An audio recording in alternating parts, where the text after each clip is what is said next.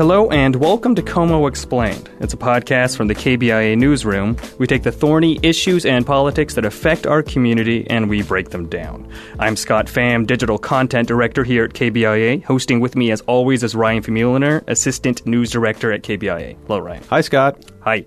So today's episode is actually 1 year in the making, right? Because I think last year around this time, I found this book lying around the office, and it was past Halloween. The book is called The Haunted Boonslick, and it's all about ghost schools and monsters of mid-Missouri.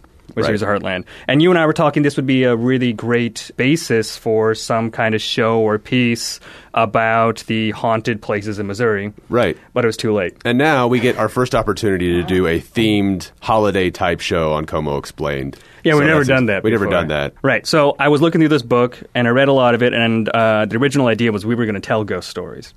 But I'm not very good at that. Yeah, I'm not either. Even though our jobs are technically to tell stories, I still feel like this is not my forte here. Yeah, they don't teach you ghost stories in J school. No, they don't. No. They should, I guess. But so what we did was we actually got the author, Mary Collins Burrell. We got her in studio here, and she's going to help us talk about Haunted Missouri. Great. Looking forward to it. Yeah, thanks, Mary. Yeah, so you published this book a couple of years ago, right? Yeah, it came out from the History Press about 2 years ago. Yeah. You want to tell us a little bit about how that came about and what your thoughts for the book was, and how are you going to approach it? Well, I always loved ghost stories. I come from New York, and we have more ghost stories than we know what to do with. So when I came out here, I thought, find the ghost stories. And I was surprised. There are some very standard ones, but after I started digging, there are these wonderful stories that sort of got lost in history.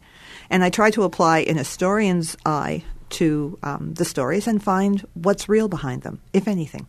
So how do you go about doing that, too? I mean, as journalists, we have to ask people weird questions a lot, but are you walking up and meeting people and saying, hi, I want to talk about ghosts? Is this place haunted? Actually, people love to talk about their haunted houses. So the second you're in a group of people and you go, yeah, I'm kind of doing some research into ghosts, all of a sudden you're mobbed. You have more stories than you know what to do with, and you can sort of pick and choose. Some people don't want you to know that their house or their business is haunted for good reason. One of them was a bed and breakfast, and the woman who experienced it thought she was being choked. And I thought, well, I'm not going to put that in the book under the name. Oh, no. It's going to really hurt their business. So, you have to be a little bit sensitive. You never know. It might attract a different type of clientele, too, right? I didn't want to be the person telling them Sure, that. to make that business decision the for choking them. ghost, come stay for 2 nights. Exactly. Oh, man. So one cool thing your book does is it goes back really far into Missouri history, kind of the earliest times of white settlement in Missouri. And so one of the earliest stories that I thought was just really crazy to me was about when the early settlers would kind of float down the river. They would see this painting of some creature up on the Missouri bluffs. Mm-hmm. Right. It was the Piasaw bird, and nobody's really sure whether this was a marker that was painted on the cliffs. It was quite large, and lots of early explorers reported seeing it. And some people think it was a marker for a boundary of a Native American group's land, or it was some type of spirit. Generally, they think of it as a representation of a water spirit that actually would reach up and drag people down or, get revenge.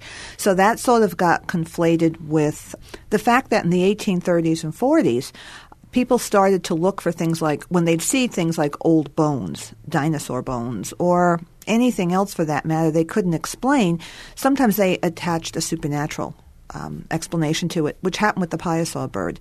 The belief was that the bird would come down and pick up people and take them back to the nest, sort of like the roc in ancient myth, and chew them up and spit their bones out. So when a couple of guys happened to find probably it was either mountain lions or something, remains from those animals, they said they found the Piasaw's nest. And then that took off. The odd thing is that in the 1960s and 70s, there were reports of people seeing very large birds around that area. And they were written off to things like condors or cranes or something. Well, if you come here from east, perhaps there's a lot more bird life, maybe, or different kinds of bird life. Yeah, but something that big. But, everybody, buzzard, they said of course, everybody who reports a ghost is crazy. Just let's set the ground rules right now. Lay that out there. You are definitely crazy. But I guess it was around the 1970s that outside of St. Louis, a woman was having a party for her son and some of his friends. And all of a sudden, a very large bird swooped down, grabbed the boy by the back of the shirt, dragged him. The kid saw it, she saw it, screaming. It took him about 20 feet, I think was the story, dropped him and took off. And she rushed him. He had scratches. I mean, he was clearly attacked by something. So we don't know. Is that the Piasaw come back for overdevelopment of the Osage Valley or something? Oh my gosh! Well, and the picture I saw in your book of it was just like almost disturbing. It was so strange. It's Yeah. actually pretty creepy. Yeah. Did you want to describe what it? Well, looked it's like? supposed to be a panther. Again, a water panther. A water. So I mean, it's a water panther with a That's a bird's thing? head. It's everybody's nightmare pet.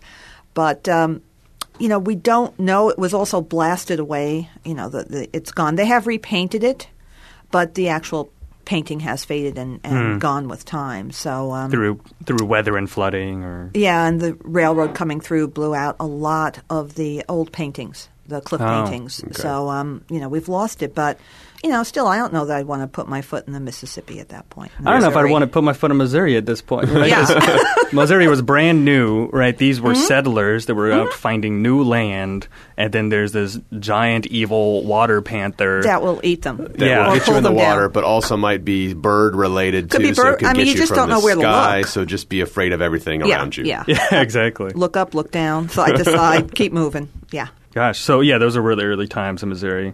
But that's like kind of more monster stuff. Do you want to talk about, how about we get right into Blind Boone? John Blind Boone is real Columbia figure. Yeah. You have a good story about that in your book. Yeah, and that one came about out of absolutely nowhere, I guess like most ghosts. Boone, of course, was the ragtime pioneer as well as a classical composer. He lived in Columbia. The house is under restoration. We have one of his pianos. It still exists. It's at the Boone County His last Historical piano, Society. right? Yeah. He had to have them specially built because he used to pound really hard and break them. Yeah, ran through a bunch of them, Oh, right? a lot, yeah. And this one, that's an entire book on its own where the piano went and how it got back here. But we do have it, and you can plunk it even though they won't like it. But the piano went eventually to the school here, one of the elementary schools. And when Boone passed away, he had no money. Nobody's really sure why. Neither his grave nor that of his wife was marked until the 1960s. It took quite a while. He was not forgotten, but he was never going to be someone who he is today without the real interest of Columbians. So the story was that we were doing a reading of a play about Blind Boone, and a woman came up to me and she said, I had read about a ghost story that a woman and her daughter had told Mary Paxton Keeley, as a matter of fact, who was interviewing them, that she would go by the school every night and she would hear Blind Boone playing. And that was actually the title of the play, Nobody Plays Like Boone. That's what she said. Oh, I could always tell it was him. Nobody plays like him. And she'd mention his songs. And Mary Paxton Keeley sort of laughed it off. Well, after we did the reading, a woman came up and she had an elderly woman with her and said to me, I'd like you to meet my mom. Hello, this is wonderful. And she said, no, you don't understand. This is the little girl who heard Blind Boone playing with her mom. And she said she remembered clearly they'd go by the school and they could hear the piano. Even though Boone had been dead for years. Boone had been dead for years. He This had was been like the dead 60s, for huh? 40 years. Yeah.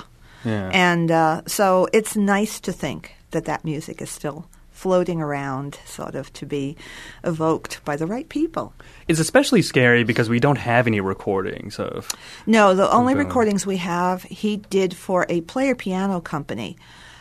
So you can hear him, but for a player piano, it's very rigid in its rhythm. So, also one of the stories is that he couldn't do some of his tunes because there were so many notes. The recording instrument for the player piano broke. Right, that's the thing. The rigidity is a huge deal when you're playing ragtime, Oh, right? absolutely. I mean, that goes completely you against get the a nature sense, of it. You get a sense of how it should sound, but you have really no idea of what the tempo was. Right. None at Right. all. So, so really, that she was the last person to hear Blind Boone play 40 years after he passed away. Does this kind of thing happen to you often where, especially now, where you read from the book and publicly and people will come up and tell you their stories? Oh, constantly. And I think that's one of the things that's really exciting about collecting ghost stories. People are not ashamed to share them if you show that you're interested and not laughing at it, which I don't. But also people from all walks of life. I mean, I've had psychiatrists. I've had, guys who you would never think would, real guys, and they're not going to pay attention to ghosts, and telling me about the house they grew up in and it was haunted.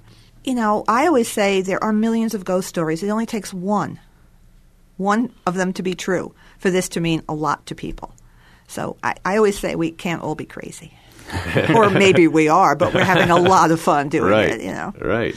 One other thing that interested me in your book, too, we can jump to that I was familiar with. I actually stopped by this graveyard once. Was Daniel Boone's original grave is actually in our area. Yes. And I stopped by because we'd seen I'd actually come across this story that you had somewhere else, and I had also we drove by it all the time on the way to my wife's family in the St. Louis area. Yep. So we just stopped one day. But what's the story behind Daniel Boone's grave? That's a real fun one.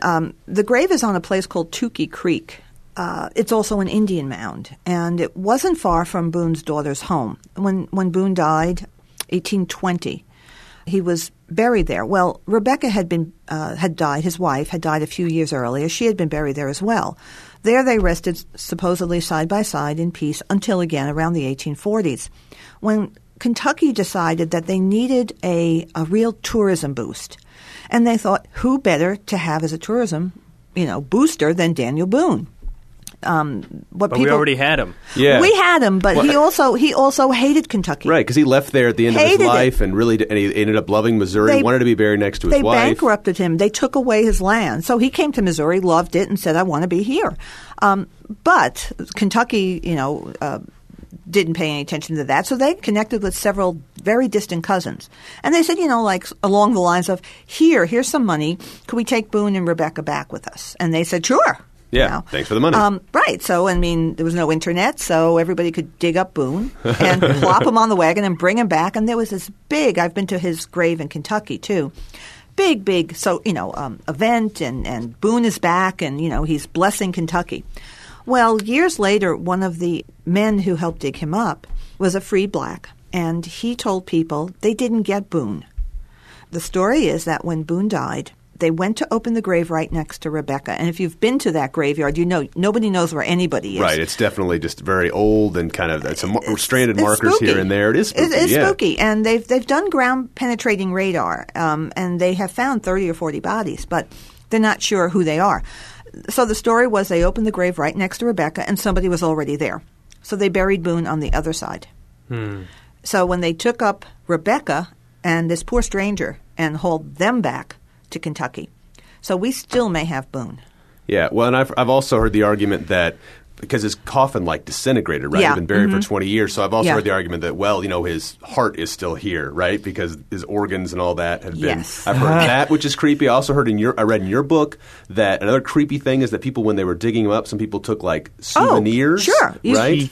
They did that with Jesse James. That's why they reburied Jesse James on the family farm. So but they might have some random guy's teeth in a little locket. Right? They could. That they're saying is a family heirloom of Daniel Boone. As long as they're not using it to fight off, werewolves or something, and then they find out at the wrong time. But basically, doesn't work. all this stuff, these people in these 1830s and 40s, they were all just kind of creepy, right? I don't know. It was the middle of the Gothic era. We think Goths today are, hip and happening. No. It started back then. And what's real Gothic to you? Real Gothic, it started with, Byron and his friends, and when they got together to write, which eventually Mary Shelley, Frankenstein. What a lot of people don't know is Byron's friend, Dr. Polidori, also wrote a story that night in Switzerland on a dark and stormy night in the 1810 or so.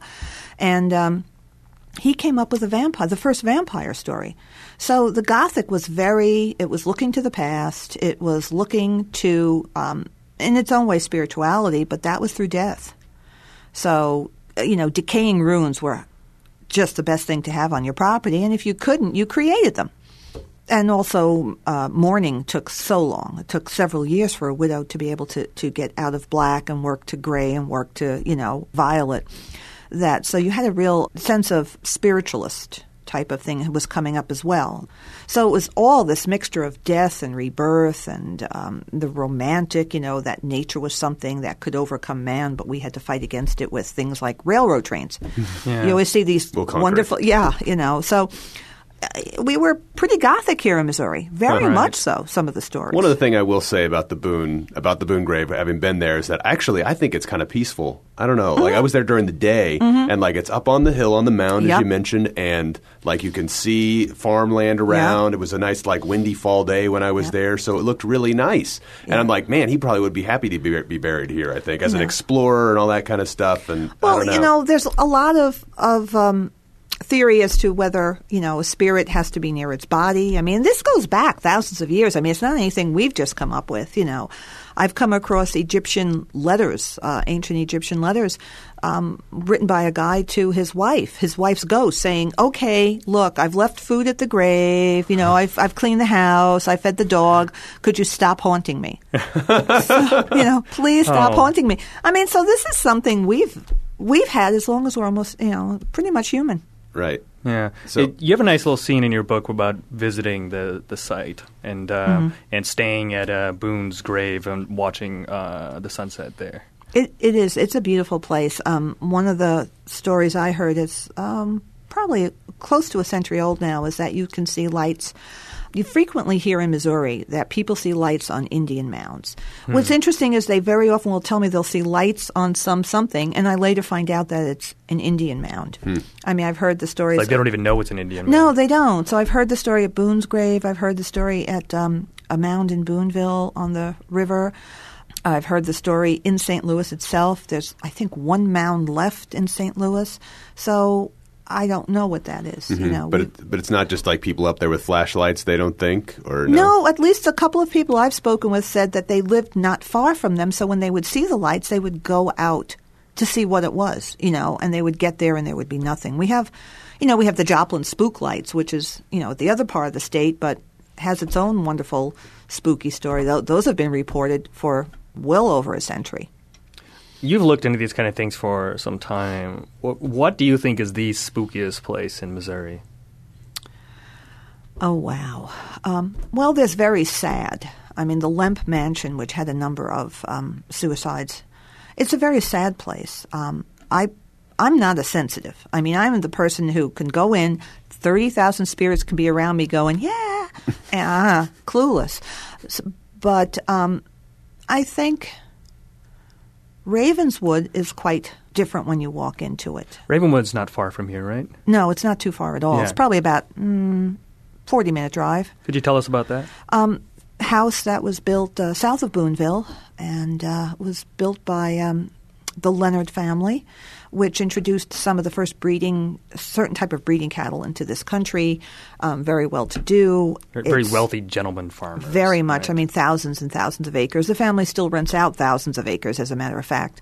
And they built this lovely house. The Nadine, who was the wife, Mrs. Leonard, she was from a wealthy family. Her father asked her, did she want a house built in Booneville or out in the country? And she knew that he adored her so much. She said in the country, because she also knew she'd get one in the city as well.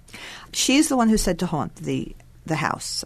When she died, they took the body to Booneville. They came back to the house to get clothes and other things. They went up to the room, and the story is that the door slammed, and they could not get it opened. Finally, one of the sons said, well, I'm just going to get a locksmith in, or we'll have to break this down. And at which case the door opened. And one of the stories is that she just didn't want to leave her house.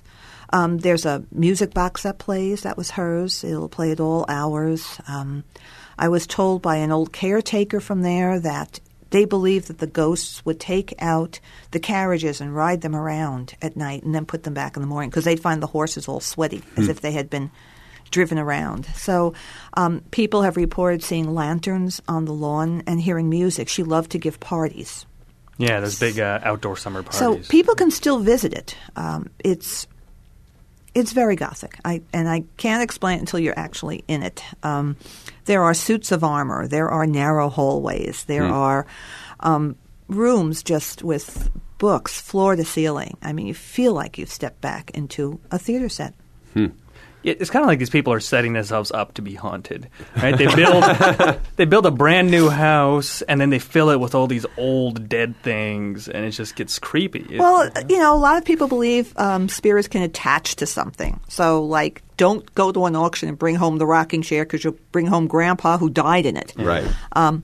One hopes that's not the case, but Missouri has the box that the gentleman bought that was inhabited by... we did a story about that one time, and the girl that was working on that story, like halfway through, her computer crashed. The computer she was working on the story. I think you're not supposed to say the name. I don't want to say it. I'm scared of this thing. Are you serious? No, I'm serious. It's up in called. There was a movie made about it. It's called the Dybbuk box. Dybbuk. A Dybbuk is a... And now I'm cursed. Right, so you are. This is the record. It's okay. We can get it off. We have to bury you for about a year and a half up to your neck. Oh, that's all? Okay, we can do that. The Dybbuk is a Jewish spirit. It's generally not nice. If it likes you, though, however, it can be very helpful. And this gentleman up in Kirksville bought a box that was supposed to be haunted by a Dybbuk. And then things all went to pot. That's not a ghost. It's interesting when I have people come up to me and say, "Oh my gosh, I was in my house the other day and I smelled sulfur," and I'm like, I don't do that. I do ghosts. So spirits and ghosts, the paranormal is a very big area of research. And what's interesting is John Neihardt, who lived, half an hour from Columbia and Skyrim Ranch. He was a major, major researcher into the paranormal. Held seances at the ranch many, many times, believed black elk came back to speak to him. And this is a whole part of our history you never hear about. Do you think we forget these things, or we just don't like to talk about it? I think people get embarrassed about them. The idea of studying spirits in the late 19th and early 20th centuries was completely acceptable. It was something we couldn't see and couldn't understand, so let's explore it. And it probably wasn't until about the 1940s, about World War II, when that split between science and the paranormal really became evident. North Carolina had a lab that studied the paranormal. We do know that the U.S. Army did. Yeah. Could you project thoughts? Could you read the mind of, Hitler? That kind of thing. So since we can't reproduce it immediately, it must not be true, and it must be something we all create. I was reading this book about Madame Curie, who was a spiritualist, and they were exploring these ideas at the time. They were discovering radioactivity. And they would do things like hold uranium up to their eye while it was closed, and it would leave an impression because they had just blasted the retina with awful radiation. But they were wondering, like, is this something into another world? Am I seeing things that I wasn't able to see before? Yeah, and I don't understand why people should be ashamed of wanting to know that. I have been in probably hundreds of haunted houses and places in Missouri, back east, down south. Some places you just walk into and you just know it's not right. I don't know what the explanation is. Just have the feeling. No, I know what you're talking about. I visited some places that were, allegedly haunted, and when you walk in, you do just kind of get that feeling, right? Kind of hair up, and I don't know. It's just some ghosts are unhappy ghosts, let's face it. They're just unhappy. The white ladies. We have one in St. Louis. We have one in Boonville. Generally, they're women in white who either stop a car, or ride somewhere, or are standing on the side of the road. If anybody ever watches Supernatural, that was actually used as one of their stories early on. But there are also happy ghosts. The Chancellor's residence has a happy ghost. Yeah, we should talk about that because that is so local. If we had a window, which we don't really, we could see the Chancellor's residence from here. I could throw a rock and hit it out our window, I think, if I stood up on the desk and threw it. Alice was the first woman to live in the house, the residence. Unfortunately, she was very popular with the academic community and the students. 1874, we don't know why she died, what she died of, but she did die here. And the story is that she has remained, that she loved the house. I've talked to a number of people who have lived there, and things disappear. Supposedly Alice has a real love for electronic things. Or maybe a hatred of them. Or hatred, but they seem to disappear. Interest in them. Elevators go of their own accord. And evidently children like to ask, is Alice here? People have told me they've heard her dress rustling upstairs, like somebody's walking down the hallway and you can hear a gown rustling. Is this the one in your book where you talked about, I think it was Richard Wallace? There was a story about that when he had some people over. Yeah, This is like the 70s. Yeah, and he himself has said that there was one night when he was there and he went upstairs and he shut all the doors because they were not living in the residence. He had his offices there while chancellor, and he was leaving, and he heard slams. He went back upstairs to see what happened. The doors were open. He shut them again. And then he heard them open again. He said, at that point, I just left. No sense in disturbing things anymore. Around. Right, yeah. What's funny is these accounts are from university chancellors, right? Very sober, academic people, not usually given to this kind of thought. What's very interesting to me is the first time people start to talk about spirits or ghosts, everybody's very wary. I really don't believe in it. Okay, but I don't care if you believe in it. It's still a story. Let's discuss the story. And the more you talk about it, the more people become intrigued by the fact that maybe they've had an experience they can't explain. Do you think like the ghost hunter shows and stuff only hurt that? Because like as you mentioned early on, people are crazy and those people seem extra crazy. Yeah, do you think that makes it a little bit more hesitant to be like, hey, I believe in this stuff because the most recognizable people that believe in it are obviously actually on the other end of the spectrum? I have so many people tell me they believe in ghosts and they love the shows. Yeah. And I think it's more because they're not, if 15 million people watch these shows, then we're not all crazy. You'll get people who, I've had stories the realm of, hey, I watched the plate lift and go across and land there. Maybe they did. I've never seen it, And then I've had people saying they've had their hair patted or, their clothing folded. I had one friend who said she lived in a house growing up here in Missouri, not far from Columbia, and every time they would leave laundry and go out, they'd come back and would be folded. That's the best ghost. That's the ghost I need. Great laundry. Yes, yeah. That's a great ghost. Yeah, gosh. Yeah. So, there are helpful ghosts. Some ghosts are happy to have not left. Of course, there are all kinds of hauntings. There's the intelligent haunting where you say, are you there? And somebody says, yes. Okay. Those are not too common.